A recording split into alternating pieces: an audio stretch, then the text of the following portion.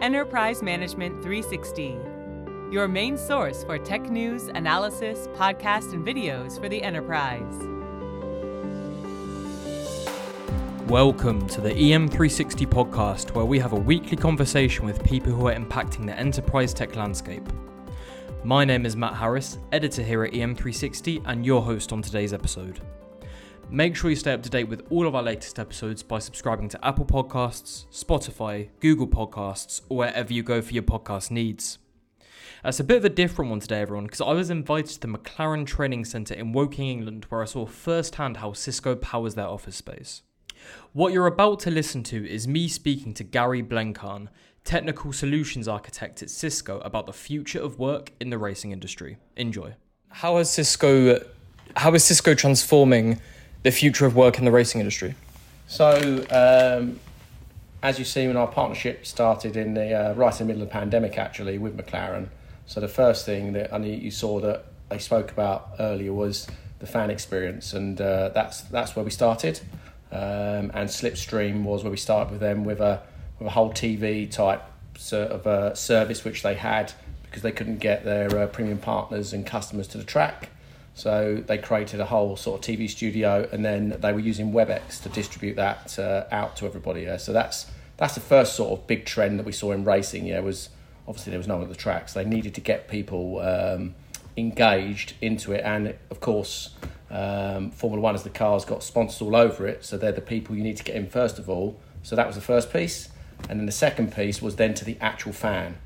So we did some events like a capture the flag type thing, a flag for the Austin Grand Prix, where we invited, it was a last minute thing we did, and we invited all the fans. They did it on their Instagram page, and suddenly we had a competition that you got to design a flag that was going to be flown at the Austin Grand Prix.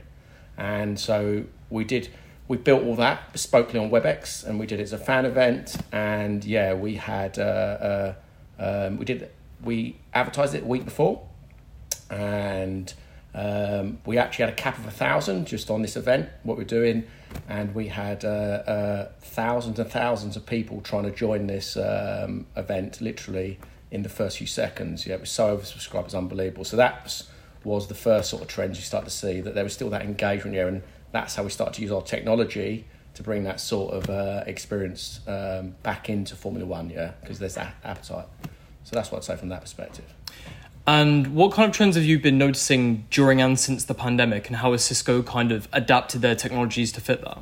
So obviously, in the pandemic, everyone had to go home, like in a split second. Yeah. So therefore, we had to put certain technologies into the platform. And that was by our acquisition trail. So Babel Labs would be a perfect example of that. Yeah, that's really iterated quickly. So which is noise cancellation technologies. That have come, we did it very quickly into the platform. We acquired Babel Labs, and then we put it into WebEx. So things like the dog barking at home or the family running around behind you. Yeah. So we have technology now that's evolved to this, like, that picks up my voice only. So my family could be running around behind me, yeah, but you only hear my voice at the far end. So they're the sort of things in the pandemic that we had to react really quickly to. And then also another acquisition that came in was Slido. So we built that and put that into WebEx very quickly, and that's all about engagement. So when you're at home, obviously you get very disturbed easily, yeah, on calls. We ended up, from being at the office where we did a number of meetings and then jump out for a coffee or catch up with some colleagues at home. It become 8 till 8, meeting. So things like Slido then we could put into meetings to get sort of engagement and keep your audience engaged. Above that sort of like 10-person meeting, which you're getting more and more of. Yeah. And I guess hybrid work is such a hot topic right now. What do you feel as though is the biggest misconception about unified communications in hybrid work right now? So I think the biggest, and that goes back to what's happened in the pandemic, was obviously in an emergency, every company in the world had to get everyone at home onto some sort of platform to work. Yeah, and then you got the laptop syndrome. Everyone's sitting there in front of a laptop on a laptop camera, which is okay. It was good enough just in that emergency concept, but going forward, I think in America there's a whole raft of litigation starting to happen, around people's posture and things like backs and things like that. So I think that is the biggest piece, is about that experience of a laptop is actually not good enough for all environments, and especially at home. And I think it's the reverse way round. Pre-pandemic, you put your video devices in meeting rooms. And I actually did start to say this to a few customers even before the pandemic. It was like, actually, I think it's the other way around. You're going to go home and do your focus work, and you're going to come into the office to meet people. You need probably your most fixed, best experience at home now. And I'm not sure a laptop or a Mac is the best device for that at home in general, or just the camera in that, if that makes sense. Yeah. So that's the sort of shift I think you're seeing. And then in the office, we're starting to do at Cisco, where we're creating we're consolidating a bit, but we're not actually closing every office. We can create them like these collaboration centres. So you're coming in for an all-hands meeting to bring everyone together once every quarter or once every month, like the whole sales team, to get that glue of meeting people, because that's what it's about, coming back into the office, the social side, which everyone misses. And in the demographic of we saw it in the younger generations. They're the ones that actually we had to say stay away from the office in the pandemic. They wanted to come back in, because how do you build your career?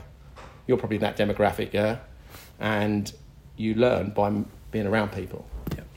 Yeah, and obviously Cisco powers the McLaren Technology Centre. Yes, and it's part of the race world, and it's a very fast-paced, fast-moving industry. Where do you kind of see all of this office technology sort of heading in the kind of like 5 to 10 year kind of margin?